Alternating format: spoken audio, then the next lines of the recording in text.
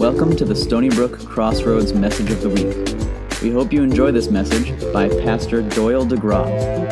For more information about this podcast, our community, and other resources, please visit crossroadschurchsb.com.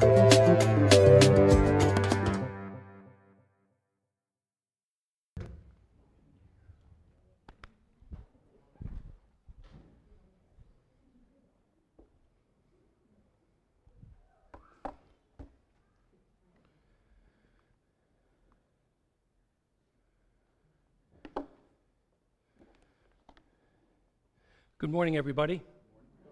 Sound check, can everybody hear me? Excellent, great. Someone once said, success is never final. Failure is never fatal. It is the courage to continue that counts. Winston Churchill said that. Winston Churchill was British Prime Minister twice, 1940 to 1945, and again from 1951 to 1955. He was also the first person to become an honorary citizen of the United States. It is the courage to continue that counts. Do you have a little courage amidst your failures? I surely hope so before I finish today. The Word of God definitely has something to say about successes and failures. And I'd like you to hear, I'm going to read Matthew 26, 69 to 75. I'd like you to just listen to this. It's purposely not put on the screen. I'd like you to just either close your eyes or just open your eyes, listen while I read. Now Peter was sitting out in the courtyard, and a servant girl came to him. "You also were with Jesus of Galilee," she said. But he denied it before them all. "I don't know what you're talking about," he said. Then he went out to the gateway where another servant girl saw him and said to the people there, "This fellow was with Jesus of Nazareth." He denied it again with an oath. "I don't know the man." After a little while, those standing there went up to Peter and said, "Surely you are one of them. Your accent gives you away." Then he began to call down curses, and he swore to them, "I don't know the man." Immediately a rooster crowed. Then Peter remembered the word Jesus had spoken, "Before the rooster crows, you will disown me 3 times." And he went outside and wept bitterly.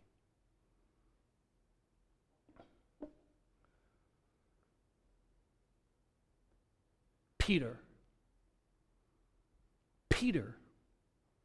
denied Jesus by saying, "I don't know what you were talking about," to the people.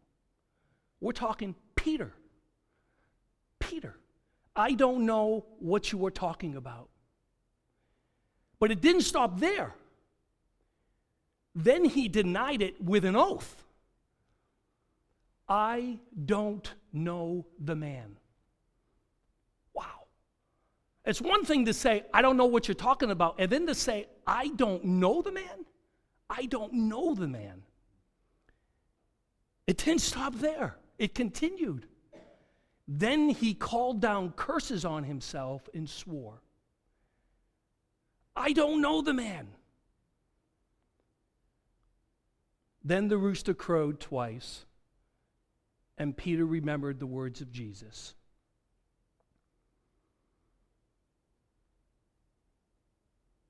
And he went outside and wept bitterly. See, I'm not here to talk about the roosters. I could talk about when roosters crowed 12 midnight before, there was all this timing back then.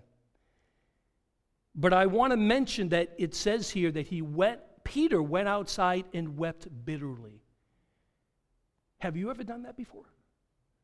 Have you ever wept bitterly from something that you had done, that you knew you messed up? That you wept bitterly? Forget bitterly, just wept. Have you wept? It says here, Peter felt agony. He felt agony for what he had done. Have you agonized? Have we, because I'm including myself, have we agonized over something that we had done? Let me put it in perspective. It's like Friday night we had a gathering here, right? A lot of people. It was a good time. We gathered, we worshiped, we prayed, we had a wonderful, wonderful time. And it would be like if I was someplace else and someone said to me, "Hey, Brian, I saw you at Crossroads Church. I saw you praying with all those people." And there were other people. Then I said, "I don't know what you're talking about. I don't know what you're talking about." And then he said, "No, I saw you with Pastor Doyle." And then I said, "I don't know the man." And then someone else says, No, really, I saw you. I have my friends here. You were with the church crowd there. You were with Pastor, I saw you." And then I vehemently decry, I don't know the man. I don't know Pastor Doyle. And then I felt a sense of shame, and then I felt a sense of, oh boy, what am I going to do? And I began weeping. Going back to Peter, was this the end of Peter? No.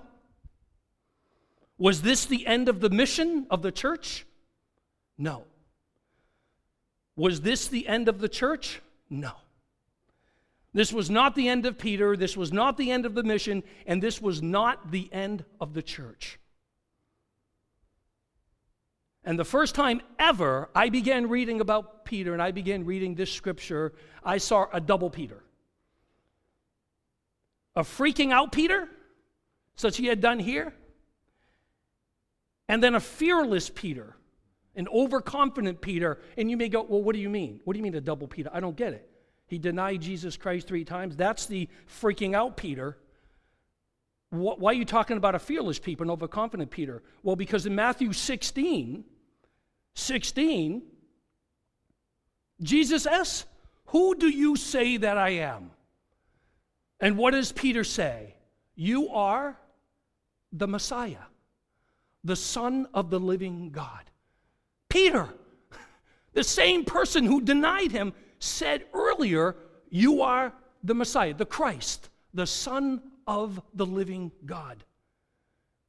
And then Jesus says, "On this rock, I will build my church." On you, Peter, I will build my church. Now, some people may say, well, was Jesus, did he not know? Did he not know what he was getting into? You know, he obviously knew Peter was going to do it. Why did he say that? Jesus knew full well what he was getting into when he said, "This is Peter, the rock on which I will build my church." Peter said, "You are this Christ, the Son of the living God." And then later he's saying, "I don't know the man." Twice. I don't know the man. There's this double Peter that I think everyone in this sanctuary we can identify with. It may not be so blunt in our lives. It may not be audio, but I'm sure we can identify with this double Peter. The freaking out Peter versus the fearless Peter, or the overconfident Peter. But it's not just during biblical times that people failed and messed up.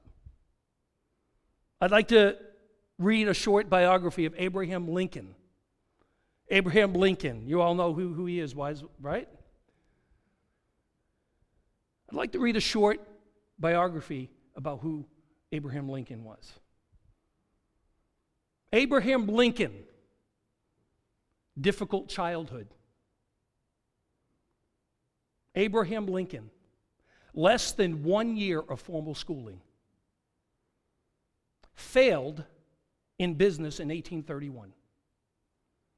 Defeated for legislature in 1832. Again failed in business in 1833.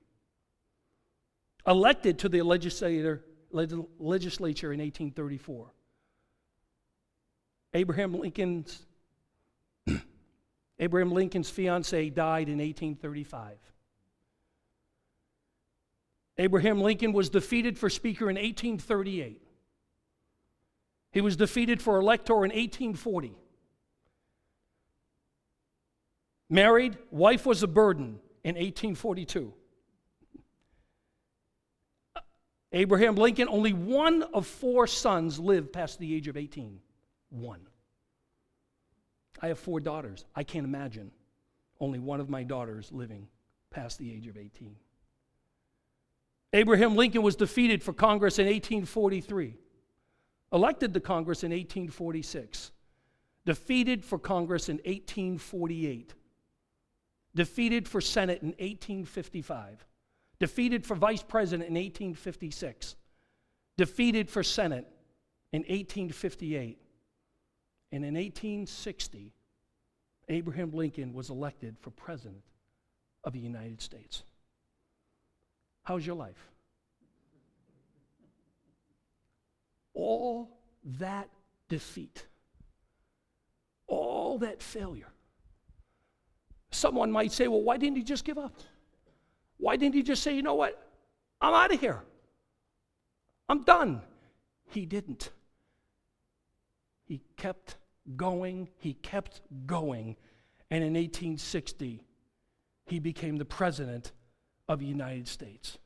Again, I'll ask, how's your life? How's my life? Successful failures.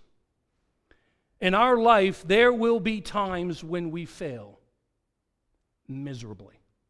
Now, if you haven't failed in your life since you were born, well, let me know the secret in anything. I'm sure we can all testify to the fact that we failed in something. But it's not the end. Failure isn't the end. Perhaps you failed in school. Perhaps it was a test you took in school. Perhaps it was in college. Maybe it was an essay or something, or an interview or something. You had to give an oral report or something like that, and you failed. Perhaps it's with relationships, your marriage, you failed. Family, or a job. A good friend of mine right now is waiting for a job. He's been out of work for 8 months. He got let go. He's tried, and he says, Brian, I failed, and I failed, and I failed, and he's waiting right now. He just texted me yesterday. Huge job. And he's waiting, and I'm praying with him. He's very, very concerned. And I'm offering him words of encouragement. Our jobs, perhaps our faith, we failed. Perhaps those around us. There was someone whose name I won't mention on Friday night. They were concerned about a family member who had kind of strayed away. Their faith, kind of like they went away from the church. Perhaps even in the church or the ministry. There are failures that we have. There are failures that we experience. But it's not the end. There is hope and there is grace that God gives to each and every one of us. I'm going to bring up a true story of myself. When I was in high school up in Goffstown, New Hampshire, you know, I'm not from Long Island, from New Hampshire, born and raised. And there was a lot of problems at my home. My parents were alcoholics. My father, there was just a lot of stuff going on at home. And I started drinking. 16, 17, I just started drinking. So one day I decided to drink a bottle of whiskey and a 6-pack of beer before a school dance on a Friday night. So I went to the school dance, and they, you know, you didn't have cell phone, you know, just, how you doing? Fine, come on in, I'm dancing. Well, my stomach was all, because you know you're eating too, they have food, they have this, and I'm eating, and all of a sudden I threw up everywhere on the floor. And so they came, police officers came, sat me down, they called my parents, and they had me My parents picked me up. So I thought it was over. So Monday morning, over the loudspeaker from the principal's office, Mr. Chase, Mr. Brian Chase, would you please report to the principal's office? Oh. How many of you, I won't even ask. I don't know if your name has ever been called to the principal's office. It is, if you have, I'm sure you don't even want to remember that time. It was scary and you were like shaking. And he sat me down and he says, Mr. Chase, do you know why you're here? I said, yes, sir. He said, do you know what's going to happen? I go, no, sir. He said, well, I'd like to explain to you. You'll be suspended from school for 1 week. And no track, no cross country. You have to stop everything. You cannot help anybody, your teammates or anything. You're done. You have to stay home. So I was suspended from school for 1 week. Well, my track coach, Mr. Benz, was not happy about that. He wasn't happy about that at all, because I cost him points because I ran the 1,600 meter, the 3,200 meter, the triple jump, and the long jump. And I cost my team points and embarrassment for the whole track team and everybody. And after that week, when I got back, I went right to my track and field coach, Mr. Benz, and I went right into his office, and boy, he was screaming at me. He was not happy. I says, Mr. Benz, I promise you right now today, I will never, ever drink again, ever. I will never do it again, ever. For whatever reason, I will never drink again, and I never did. I never did. In 35, I never did. And years later, when I talked to him, I said, I never did.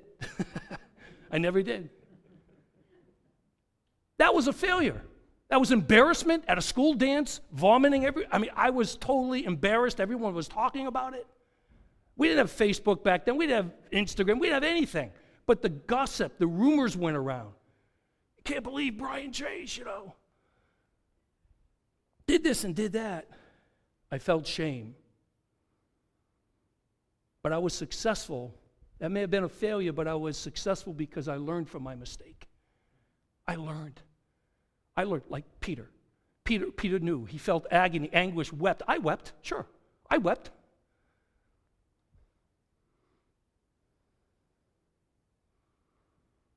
There's a quote. Failure is success in progress. Failure is success in progress. Albert Einstein said this. Failure is success in progress. You may have heard that failure is not an option. I've heard that. Failure is not an option. But I heard a sermon one time from Craig Groeschel, pastor of Life Church, and he says failure is a necessity. Failure is a necessity. That was really the first time I really heard it like that. Yes, a failure doesn't mean total failure. You have worth. We have worth. Doesn't matter what it is. Doesn't matter if it's a math test, science test. It doesn't matter. It's you have worth. Failure is a necessity. John Maxwell points out that most successful people begin as failures. In 1902, the poetry editor of the Atlantic Monthly sent a sheaf of poems back to a 28-year-old poet with this cure note. Our magazine has no room for your vigorous verse. The poet was Robert Frost. John Maxwell also points out in his book, Your Attitude, Key to Success, the rhetoric teacher at Harrow School of England wrote this on 16-year-old Winston Churchill's report card, a conspicuous lack of success. Winston Churchill's report card, a conspicuous lack of success. Have you ever experienced failure in your life?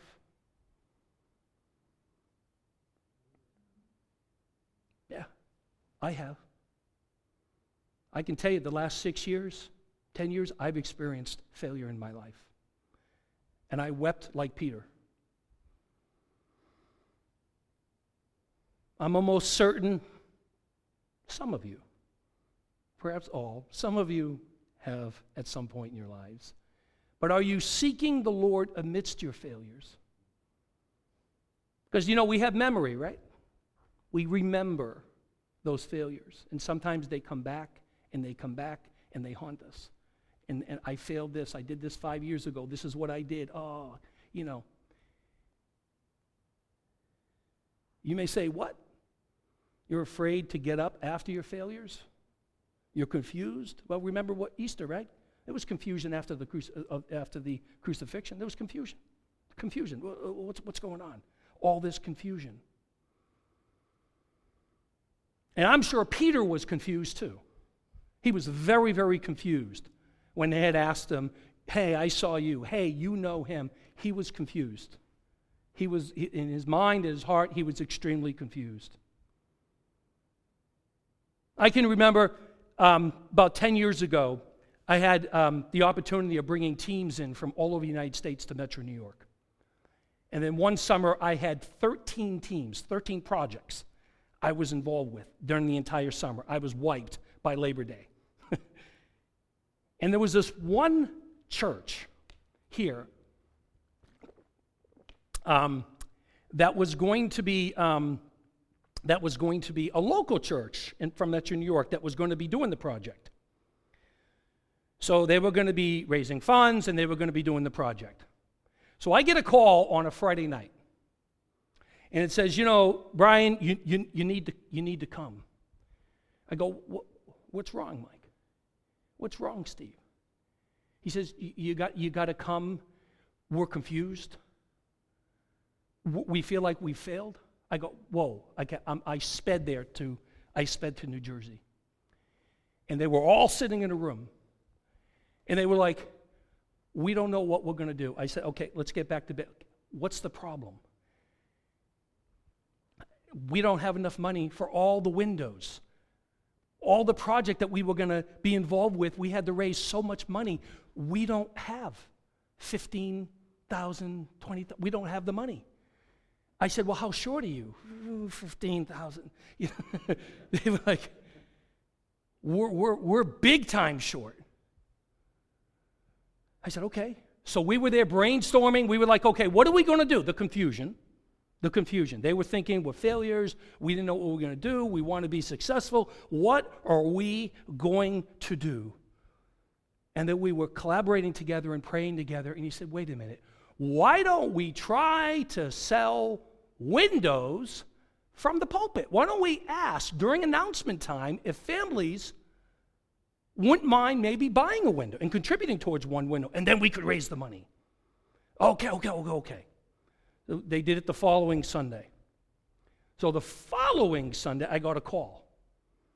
Yeah, Brian, Pastor Brian, I have some good news. I go, what's that?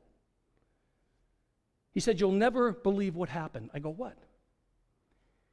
He says, we made the announcement that we were going to put this out to everybody, that we needed people to buy windows so that we could raise enough money to go on this project. He says, after we made that announcement, the following week, 2 little girls came up to the front, emptied their piggy banks. They emptied their piggy banks. 2 girls. Not a banker, not a professor, not a custodian, not a white-collar worker, not a blue-collar worker. 2 little girls came up and emptied their piggy bank. No more candy. No dolls. Everything was wiped out. Everybody was perplexed. The congregation was shaken. Well, after that, people were intimidated. All of a sudden, people started. Well, if 2 little girls can do it, I can do it. And all of a sudden, we raised the money. were going on the project. Praise the Lord. They were so low. They were ready to give up. Yes, I went there. I encouraged them. That was a big part of it, but 2 little girls. God used 2 little girls. Not even the pastor gave. Pastor of the church didn't even step up. It was 2 girls. And they did the project, and it was successful. And after the 1-week project, they had a video, and they did a wonderful job. And they were so happy that they did not give up. They thought they were failures. Perhaps, yes, okay, they didn't raise enough money. Perhaps, just perhaps. But then they turned it around. They turned it around, and they believed. They were fearful. They didn't know what was going to happen because they had all these expectations. The local church that was going to receive them to do the project, they had all these expectations. This church is going to come. They're going to do this, this, this, this. And all of a sudden, there's rumors about them possibly the work project team not coming. And they came and they did a wonderful job. There's a scripture, 34:4. Psalm 34:4 that says this. I sought the Lord, and he answered me. He delivered me from all my fears. Can we say that together? I sought the Lord, and he answered me. He delivered me from all my fears. All my fears. I can't tell you how fearful that group was, and that when I walked in, you could feel fear, a sense of failure. You could feel it. And God changed it around like that. Are we seeking the Lord? If we seek the Lord, he'll answer. And he will deliver us from only a few of our fears. Is that what it says? Does it say only a few? It says all, right? All. All of our fears. Let's have courage amidst our failures. I like the movie Rocky. Anybody watch the movie Rocky? Yeah, hey, all right. We have Rocky fans here. I've watched them all a number of times. Love it, can watch it. Yvonne and I, we sat down at a Rocky marathon, and we watched them all, and she loved it. She was great. We had popcorn. We had...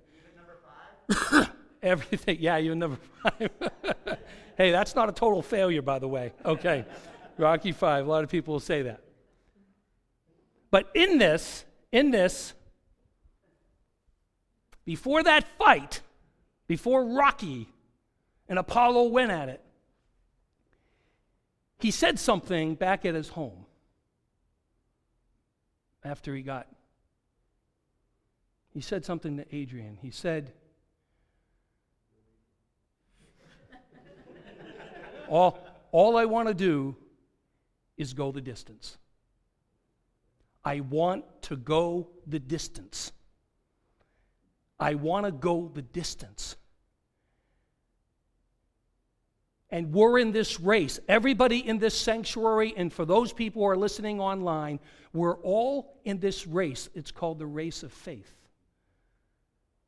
We need to go the distance. Peter went the distance. Sure, he had failure. Some of my friends who are not Christian, they go, right there. He said Jesus was the Christ, and then he denied him. You have a flaw in Christianity right here. It's called being human. Jesus knew very well what he was doing when he said, on this rock I will build my church. Yes. With flaws and all, with successes and failures and successes and failures, Christ will build his church. Amen? He will. That's life. Rocky said, all I want to do is go the distance. And that is my hope for all of us this morning. That we could go the distance. We keep the faith. That's what I'm saying. Keep the faith. Not just, okay, you're baptized, you go to church, you give, you this, you come back, you that, you whatever. It's keeping the faith and saying, you are the Christ, the Son of the living God. Okay, you mess up. Whoop-de-doo. We all mess up. You have doubts. Okay, welcome. They're adults. People have had doubts in the Bible. You look at all the biblical characters, they've had doubts in their life. They questioned. Kept the faith. They kept going the distance. And that is, I believe, the message that we need to hear this morning, is that we want to go the distance. While it may be difficult, it's very, very simple. Stephanie, could you show us the next one, please? Professor Hiromu Shizumu. As many of you know, I went to seminary. I did part of my high school in Japan. I also did my graduate work in seminary there. And I had a good professor friend of mine, Professor Hiromu Shizumu. And he wrote this book. He translated this book from Japanese to English. Phenomenal. English literature, he could do it all. And he says, Brian, I'd like to tell you a story. I'm in his office, Tokyo Christian University. I'm in his office. And he said, I'd like to tell you a story, and I'd like you to remember this for the rest of your life. I said, what's that? He says, my daughter married an American man. So they got married, they had a child. It came to Japan, and my daughter and everybody went out for dinner, and I had to watch my grandchild for like 3 hours.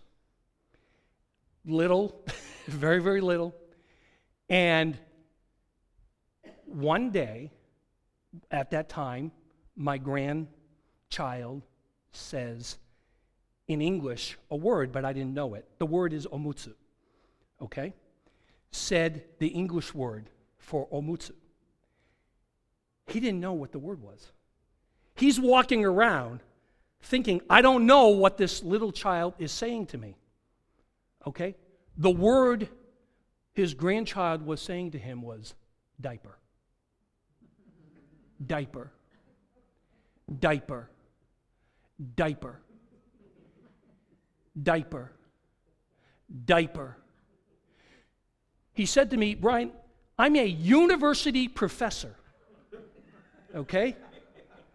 Well-renowned university professor, translated books.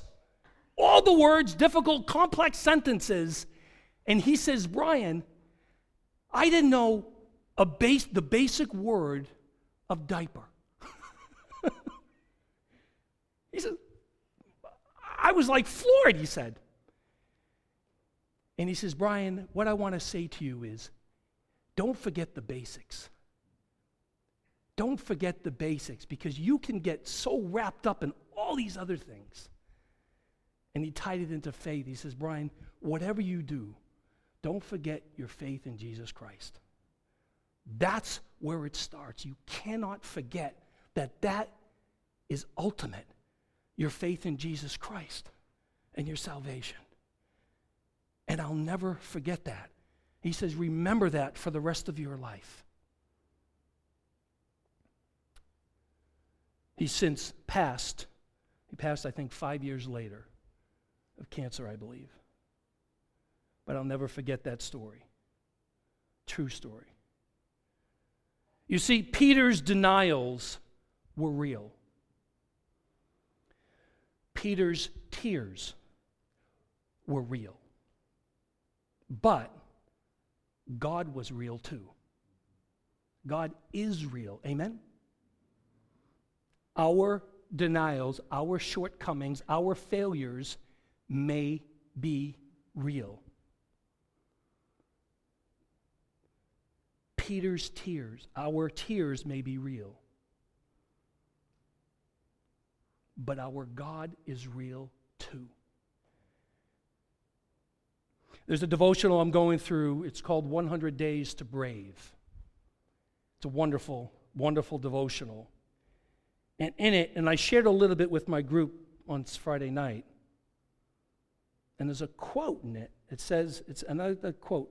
It says, God has not forgotten you. Your life and your dreams are important to God. God has not forgotten you. Your life and your dreams are important to God. My message this morning isn't just about us in this sanctuary. It could be about a dearly beloved one, a friend or a relative, and you don't know what to do. Perhaps they've moved far from the faith. Perhaps they don't go to church anymore. But I'm here to say that God has not forgotten them. God has not forgotten you. God has not forgotten us. And that their life and dreams, your life and dreams, my life and dreams are important to God. Amen? They're important to God. This includes your successes as well as your failures. And there's one other quote in it, and it says this: the daily steps of courage lead to a bigger story. The daily steps of courage lead to a bigger story. We have our daily steps of courage that we take every day in our lives. We may be successful at this, successful at that, successful at this, and then we fail, and then we bomb. We don't do so good. And by the way, I'm not talking about big things. It could be small. You maybe choose someone out. Maybe you love, oh yeah, we need to love everybody. And then maybe you chewed someone out when you shouldn't have. Or you used not nice words to someone. And you said, oh, why did I say that? Why did I say that? Why did I open my mouth? It's not what you say, but how you say it sometimes, right? There's a story about a step of courage I'd like to share with you, and this is my last story. It's quite a few years ago, probably I think about 12, 13 years ago. I was the guest speaker at a youth event in New Jersey. And so after the youth event, it was late at night, it was a church, we had a dinner and all that. I got on the train, it was like 10, 11 o'clock at night. I was wiped. Pastor Doyle, you know what that's like when you're like traveling and you got to preach. And then, so I walked to the train station, and I'm there with my suit, my tie. I'm there. It's like 11:30 at night, and all of a sudden, this lady approaches me. Like, oh, I'm thinking, God, I don't need trouble. Okay, she approaches me, and she sits right down next to me, and she has a bag. And so I didn't want to be impolite. I said, good evening, ma'am. I said, good evening. And we were kind of going back and forth a little bit. And in short, she actually had a bag full of drugs she wanted to sell me. So she did her spiel, and she was talking about the drug, all that. And so she said, oh, what do you do for work? I said, I'm a pastor. She went like that. What? She's totally shocked. Her eyes just like that. Here I am selling drugs to a pastor. And I said to her, you know what? Tonight's your lucky night. I don't know, maybe she thought I was going to buy all the drugs for her. I don't know. I said, tonight's your lucky night. I said, what? I said, I'm going to pray for you. Oh, my train's coming. My train's coming too. We're both going to get on the train, and I'm going to pray for you in the train. We both got on the train. We sat down, and I says, please extend your hands. I'd like to pray for you. I prayed for her in front of everybody. I prayed for her and said, Lord, bless this wonderful person. We know she has a good heart. And I just prayed. I poured everything in that prayer. I poured everything into that prayer because I knew I was never going to see this person again. And then 2 or 3 stops down, she had to get off. I got up and waved at her through the window. I was crying. I was weeping and crying for this individual. She took a step of courage that day because she said, okay, pray for me. That was a step of courage on her part. It was also a step of courage on my part because she could have had a gun and she could have blown me apart. I don't know what was going on. My point is, though that was a failure in her life, and she knew it, and I prayed that God would transform that, like that, her life, so that she could be like Peter. Peter said, "You are the Christ, the Son of the living God," and that yet he denied Jesus Christ. You have two Peters. I don't know whatever happened to that lady, but I know God knows. And occasionally I do pray for her, that she came to the Lord. I did encourage her to find a church. You see, we can be a successful failure too. And that's my message today to all of us. We can be successful, yes. We can be a failure, yes, but they go hand in hand. We can be a successful failure in our lives. And my hope is that you would think about this and ponder this. I know it's probably lunchtime. We're all thinking about where am I going, what am I going to eat, and all that. I really hope that all of us could firmly believe that we can become, and we are, successful failures in this room right here. Nobody is perfect. We have the hope, we have the grace that Christ provides to each and every one of us. Doesn't matter who you are, doesn't matter the language you speak, doesn't matter how tall, how short, it doesn't matter, whatever, that we can be a successful failure too. Just like Peter, just like this lady, just like me, we can be successful failures. And that is what the gospel message is all about. And if you grab even 1% of what this means, you will have made me very, very happy today. Because you're never going to learn everything. You're going to never remember everything that I shared. As pastors, we preach, we can't possibly expect everybody to understand everything. But if you can understand and remember some of the stories I shared, and remember that this is what the gospel message is all about. And Peter, we have Peter to thank, really. Peter, he's the rock, yes. And I believe that we can be successful failures too. Would you bow your heads with me? Dear Lord, we are very, very grateful for all that you have given to us. We're very grateful for Peter and the faith that he had, Lord.